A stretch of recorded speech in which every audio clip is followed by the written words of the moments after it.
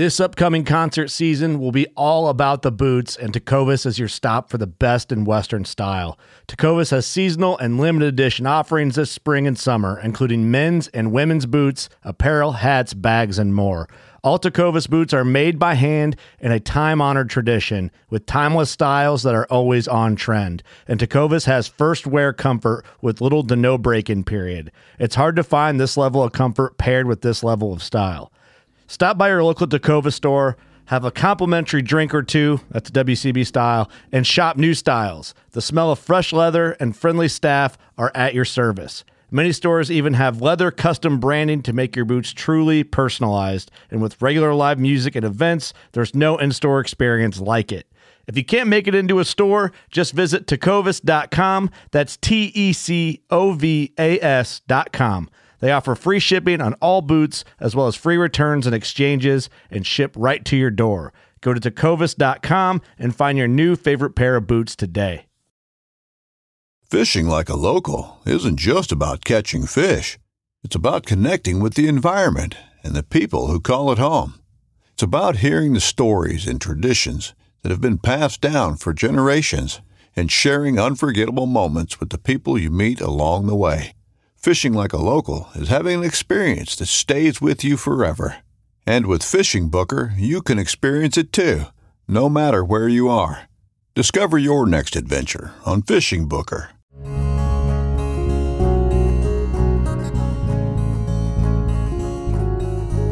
Welcome to the Casting Across Fly Fishing Podcast. I'm Matthew of castingacross.com, where I explore the quarry and culture of fly fishing. Well, it is the 99th episode of the Casting Across Fly Fishing Podcast. 99 episodes. A big thank you to you for listening, whether this is the first time you have downloaded and tuned in, or if this is the 99th time. I appreciate it. As I've said before, and I'll say inevitably again, my desire from this podcast, these short 20 to 25 minutes that you take out of your day to listen to me, I hope these are launch pads. And this episode will hopefully be a real good launch pad to send you off reading and watching and maybe even planning for something. But that's really what I want the Casting Across Fly Fishing Podcast to be, is just a spark that gets you doing things outside and in fly fishing. So with that said, we're going to get into today's content. So I was a little conflicted about doing this. So if you look back in the catalog, I've talked about why you should go fishing certain places. And there's some of my favorite places to go fishing, not real spot burning or anything like that. A lot of the places are very famous fly fishing spots. So it's not anything that's hidden or secret, and hopefully I'm not offending anybody by listing off some of these places. But I haven't done any of these for the last 6 months, I don't think. The reason being is that not a lot of us are traveling in the last 6 months. That being said, it's possible. You can go a lot of different places. But the place I'm actually suggesting, there's a lot of people that can't go there, or at least they can't go there without quarantine. But, of course, these podcasts live on for perpetuity as long as I pay my hosting fees. And so this is something that will be listened to in the future, hopefully when people can travel without restrictions. And so that's going to be something that I'll reference later. But hopefully this will just give you a little bit of a taste and whet your appetite for a really cool fly fishing destination. And honestly, it's being recorded in October, and one of the reasons why I want to talk about this location is because my first experience with southwestern Vermont and the Manchester area was in the fall. And in fact, the majority of the time that I've spent there has been in the fall, in September and October. And it's just a really, really cool scene. It's beautiful, and the fishing isn't half bad either. So without further ado, I want to talk about why you should go fishing in Manchester, Vermont. But that being said, Manchester, Vermont isn't a premier fly fishing destination. Now, that's not to say that it's a bad place to go if you want to catch trout. In fact, it's home to a solid, historic brown trout fishery in the Battenkill. The smaller streams in the mountains teem with native brookies. There's bass and there's muskie that can be found in other local water bodies. It's just not what it used to be, the Battenkill. And furthermore, it isn't made up of the same stuff as nearby options like the North Main Woods or the nearby Upper Delaware River system. For me, though, it's just fine. Why? Well, the historic piece is a large part of it.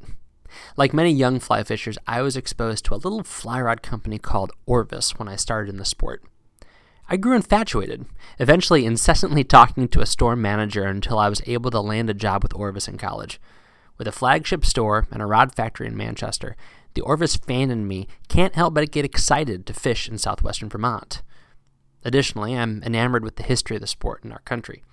Manchester is also home to the American Museum of Fly Fishing. This quintessentially New England building is bursting at the seams with rods, flies, and photographs of presidents and industry pioneers. Some of them fish the very waters that flow near the museum, albeit in a time where the angling was a little bit more productive. Of course, apart from these two fly fishing monoliths, Manchester is just a great place to be. It's nestled in the mountains, it's not that far from New York or Boston, and there's an absolute wealth of non-angling options for time off the water or for any traveling companions that would rather enjoy shopping than wetting a line. Food, hiking, and in the fall, leaves are all a part of the charm of this corner of Vermont. And all of these activities happen to occur near and even on the banks of the waters around Manchester. And, of course, the Battenkill is the centerpiece of all these waters. So it flows from the Green Mountains southward into Manchester, and the Battenkill tumbles through quaint farmlands before it doglegs west and heads toward the New York border. The aesthetics have not changed much. Small homes, gentle fields, and little New England hamlets punctuate a flow that is generally surrounded by old forests. Like nearly all East Coast rivers, the fishing has changed. What was once a great brook trout fishery turned into a great brown trout fishery, but a common scene, logging, modern development, and just general use have taken their toll. The river's struggling, but it's improving. The trout aren't what they used to be, but they're still there. There are plenty of places where you can go to catch lots of big trout. There are also those places where you can go for so much more than just fish. History, culture, and a sense of being in a fly fishing place can't be found in nearly as many destinations. Fly fishing on the Battenkill requires work. I've failed much more than I've succeeded, but I've also seen enormous golden fish swipe at my streamers. I've spooked dark 20-inch shadows out of under weedy banks. I've seen countless gentle dimples appearing on the water's surfaces in the evening, and they only take the most precisely presented imitations of virtually invisible insects. So, Manchester, Vermont is a premier destination. The reason why is simple. When you're there, you get to live the story of the Orvis Company, the American Museum of Fly Fishing, and the Battenkill. The river's story has its ups and its downs, but it flows through a greater narrative of a local fly fishing culture that is hopefully building towards conflict resolution. And as aware as conscientious participants, we get to be a part of that story. And the fact of the matter is that if you are a fly fisher in the United States and at this point in history in the world, you are unequivocally linked to the story in Manchester, Vermont. Now, of course, there's a few caveats, and they're not bad caveats, they're just caveats. The first one is this. Orvis has a reputation that, for a time, was very deserved. Even 15 years ago, the tweed image was being pushed pretty hard. But they weren't alone in that. It wasn't like they were the ones that were driving that. I think that was a fly fishing industry issue, and they just might have been a little bit later in kind of buying into where the industry and those who bought products and those who fly fished were going. But they're right there right now. I am happy to say that I have been just completely content with rods, reels, lines, accessories, clothing that I've bought from Orvis in the last 5 years or so. I'm very, very pleased with those things. And actually, I still fish with a lot of gear that I got 20 years ago when I was actually working at Orvis. It still holds up well. So I know there's some naysayers, but I think that's kind of like a stereotype. That's a generalization that I don't think is well warranted. Could somebody have a bad experience with that company or any company? Absolutely. And that's valid. But by and large, I think that Orvis is doing some really good stuff. And they're not just a fly rod company. I think you have to appreciate that. I think that people are expecting the same sort of marketing and imaging and other things from them and other huge companies that do dozens and dozens of different things that they are for a company that maybe just makes fly rod. And that's just not realistic. But the last few fly rods I've bought from them, I'm absolutely happy with. So I'm not here to be an apologist or a defender, but it's worth pointing out. This isn't an advertisement for Orvis, but I would say it is an advertisement to go to Manchester, go to the flagship store, go to the rod shop, check out the sale barn or whatever they call it that's just down the street.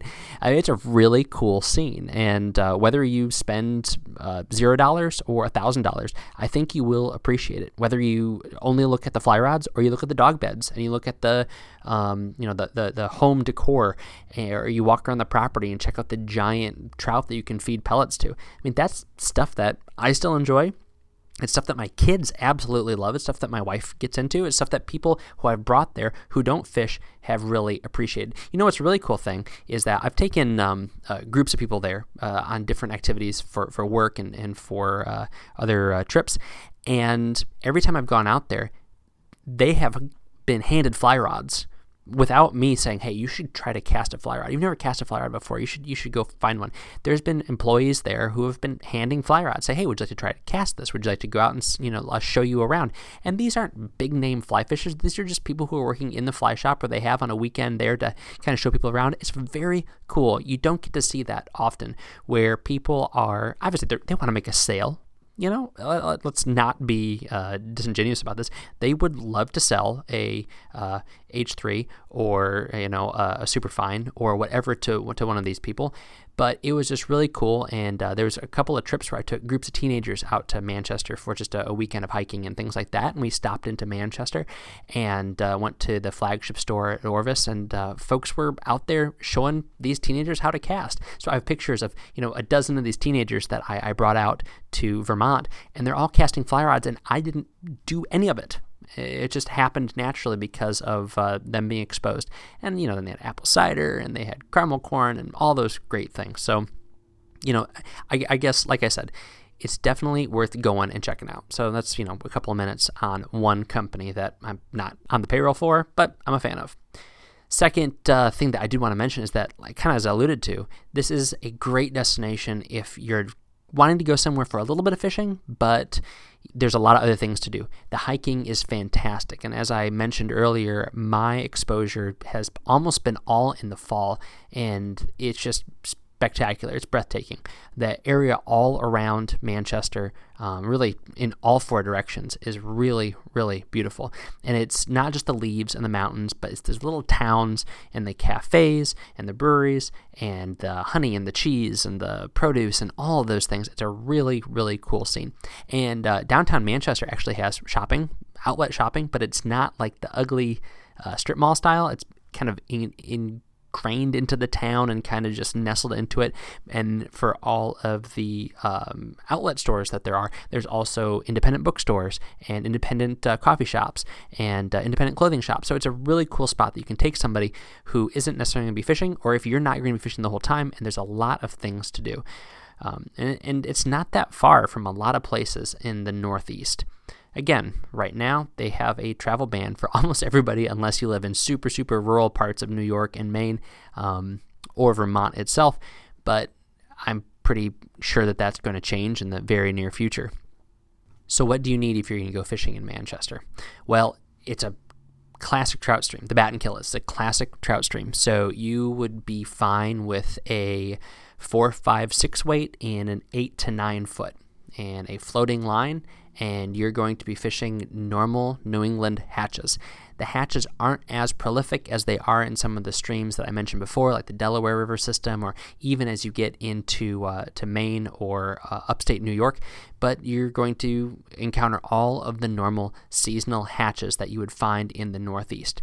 But of course, the nymphing is good. There are the geology of the stream is such that you do have some really deep holes, that you have big undercut banks. So if you do want to strip a streamer, you can do that. So that's for the Battenkill. That's 4, 5, 6 weights in the 8 foot to 9 foot range. My favorite setup for fishing the Battenkill, just because it just feels right, is I have a 7 foot 9 inch bamboo 4-weight. I love that with a floating line and just taking my time because there is canopy, but it's a wide enough stream that if you get out in it and you fish back towards the bank, which is probably my favorite way to fish it when there's not an active hatch happening and there's fish all over the water rising. If I'm going to be nymphing or if I'm going to be fishing a streamer, I'm going to be fishing a terrestrial in the summer and to early fall, standing in the middle of that stream, casting towards the bank, you have all the room in the world to make those casts. But then if you want to go up into the mountains and fish some of these feeder creeks, that's where you're going to find brook trout. And one of the things that I've noticed from following some people who work for Orvis on social media is that there's a lot more pictures of them with little brook trout and them fishing on mountain streams than there are of them fishing on what I can tell is the Battenkill, a big meadow stretch or a wider river. And that's because the fishing for brook trout and maybe even some of the introduced browns on these tributary streams and other streams in the region is just as good, if not better. And I appreciate fishing for brook trout in high gradient mountain streams in every state that they are found. Even though it's very similar, it's very different. I think I've talked about that on a podcast before, but I find that with the brook trout in southwestern Vermont. And again, there you fish with your normal small stream tackle. And I would say that, keeping it a little bit of a shorter rod when, as I always say, a little bit of a faster action so you can control your back cast and control the trajectory of your cast is probably the way to go. But the same thing, they're opportunistic feeders, so you're fishing your attractor dries, but at the same time, this is an area that has been hit by use, so it's not like they're going to be as prolific as they would in a super wild place. So you are going to have to fish over some discerning fish and some fish that aren't going to be just jumping out of every pool. Lastly, go to the American Museum of Fly Fishing. Some awesome stuff there.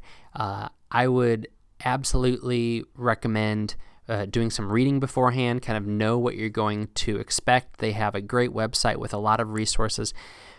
Even if it's not your bag, to be able to see stuff, see some of these tangible things that maybe you only read about in books, it's exposing you to all sorts of different things, whether it be personalities or whether it be products. All of these things that have fed into where we are in the 21st century with fly fishing and with conservation in our country and in our world, a lot of that kind of has been funneled through the American Museum of Fly Fishing. They have all sorts of activities and events. They have programs. They have fly tying. They do all sorts of stuff there, and it's right next to the Orvis facility. It's right on the banks of the Battenkill, and so it's definitely a great place for you to go check out. So one quick anecdote before I get into some other things this week on the podcast. So my wife and I did a bed and breakfast there for our 10-year anniversary, I believe. And we were right across the street from the Battenkill. And I found this deep hole, and there was an enormous trout in it. Enormous trout. Big brown trout. Probably 20, 22 inches. And I just watched things, and there was absolutely no way I was going to get my fly down to this. Weighted nymph, wasn't going to happen. Big streamer with a sculpin head on it, not going to happen. There was no way. This thing was in the perfect spot where it didn't have to swim hardly at all, and the food would probably find its way to it, but my fly with the leader attached to it wasn't going to get itself down where that fish was. And so I tried an inordinate amount of time on the first night, and I realized that I am so mosquito-proof because my wife is a mosquito magnet. So we've been out earlier in the day doing some hiking, and then we ate outside, and she just got destroyed by bugs. And I thought, I'm not getting touched by a thing. I was feeling great about myself. But then I realized that as soon as she was gone, I was the next best thing, and I had never been attacked by mosquitoes more than I was that night. So the next night, I come out, long sleeves, long pants, a buff, a floppy hat, just covered up with bug spray on the few bits of remaining skin that were exposed to the elements. And like an idiot, I tried for the same fish again to no avail. Well, this stretch where I was fishing was a gravel bottom, but there's a lot of undulating weeds. It was in the end of summer. And so I went back into the main part of the river and started fishing upstream, and I found this big weed bed, and I kind of got up against it. So it was on my left knee, and the river went to my right, and it was coming down towards me. I was fishing upstream to some dimpling rises, and to some success, and fished all the way up to the front of this long stretch of weeds. Fished and fished and fished, and tied on a streamer. And I thought, you know what, let me go cast back on the other side of these weeds. So I'd been fishing up this weed bed, and it was probably a 10, 15 foot wide weed bed. And so I started fishing down that bank that was to my left. And when I got to the end, I thought, I can't believe I didn't move a fish. So I stepped into the weeds just to see what would happen. And not even 2 feet in front of me, another probably 18-inch brown trout just came right out. So that thing was totally content for me to walk up past it and down past it to fish through it, and it didn't move until I actually disturbed it. I mean, things like that are what make you say, I know these things are just fish, but this is why we go after them, because they're doing things that we can't figure out. And just like that fish that was in that deep hole, this fish, there was no way I was going to put my fly in front of it in a way that was going to force it to bite. It was going to have to want to go after my fly. And so, there's nothing I could have done about that, which that's the joy and the challenge and the allure of fly fishing and of doing so many other outdoor pursuits, is that no matter what you do, you are only one variable in a much, much greater system. And so anyway, lots of stories about southwestern Vermont, but that was one that stands out the most in my mind, primarily because of my mosquito and losing trout situation. So head up there. If you have any great Manchester, Vermont stories, Orvis stories, American Museum of Fly Fishing stories, or Vermont stories, feel free to share them. Matthew@castingacross.com. This week on Casting Across, 2 articles, as per usual. The first one is called Hike to the Fish. Hike to the Fish is a little bit of a derivative piece off of a thing I wrote a few years ago called Run to the Fish. As I've mentioned many times in the podcast, I hurt my foot. I'm not trail running this season, so I've had to alter what I carry and how I carry it if I'm going to go fishing miles up in the mountain. So this article is a little bit about my packing list and about my approach to going fishing up in the mountains when I'm not going to be running, but I'm going to be moving relatively quickly. A couple of gear suggestions, one of which is that Redington Benchmark boot. Absolutely love it. Great boot, lightweight, dried out quickly. I actually ended up hiking back in it because it was so comfortable, and fished the Redington Butterstick fiberglass rod. That was a lot of fun, and used a Vitavoo backpack, which I'll come back to at the episode recommendation at the end. So if you are not a trail runner, but you do want to get into the woods a little bit deeper, check out that article called Hike to the Fish. And then Wednesday's article was called When to Stop Fishing. And in New Hampshire, where I was fishing, I could fish for another 2 weeks. I think I'm good until either October 15th or October 30th. They have a couple of different designations on some of their trout waters, and I can't remember exactly where I was, what the designation was. But these are one of the things where it's important that you check your local regulations. But the fact of the matter is that that's just step one. You may have local regulations that allow you to fish on a stream where it probably isn't the most ideal thing to do, to go fishing on that stream from a stewardship, from a conservation perspective, because they might be making one blanket regulation call for a state that has a very diverse range of fisheries, spring creeks, freestone streams, different populations of trout that spawn at different times, different rivers that have different temperatures, and so consequently the spawning behavior changes from one watershed to the next. It's not going to be great. It's not going to be like one fish spawns at late August, the other spawns in early November if they're both brook trout, but there is variations. And so in this really short article, I write about some of the considerations that I have when I am choosing to fish. But I think it's worth mentioning, I also say that I'm not going to cast judgment on somebody who fishes at a different time than me. I think there are some incredibly irresponsible ways to do it, but I think those are kind of on one end of the bell curve, that you can be way too conservative in your approach to fly fishing in the fall or around spawn time, and you can also be way too liberal and reckless in how you go fly fishing in around spawning fish. So I kind of offered hopefully a balanced approach with a little bit of grace on both ends in this article called When to Stop Fishing. So think about that and check that out. this week's recommendation on the podcast is an awesome backpack. Now, this is a backpack I've used for years, but I've actually never fished in it. It's been kind of my overnight bag and just kind of a bag that I'll bring if I have to bring a change of clothes somewhere or bring a bunch of extra gear. But I've never actually used it for its absolutely designed purpose, which is to go fishing in, and that is the Vedavoo Spinner Day Pack. I've talked about Vedavoo quite a bit. Awesome company, great people, handmade in the United States to order. I have an older model of the Vedavoo Spinner Day Pack. Actually, it's one of the ones that the owner, Scott Hunter, built when he was still doing it in his basement. He's had his own workshop for, 4 years now? I can't remember. But the company is 10 years old. This is one of the original Spinner Day Packs, and it fits everything you need. Not a lot of bells and whistles, just lots of lash points and one big pocket with a hydration capability in it, places for trekking poles and rod tubes on the sides. You can cinch it up wicked tight. But the best thing about this pack is the strap system. Super comfortable straps on your shoulders. They're padded straps. And then when they buckle across your chest, the shoulder straps will slide horizontally, so they can go wide to distribute that weight across your shoulders while you're moving. So as I was hiking from my car to where I was going to fish, it was about 3 miles, I had them out wide. But as soon as I got my rod out and started fishing, I slid them in so they were almost touching. So it was creating almost like a V-neck from my shoulders down to the middle of my chest at that buckle.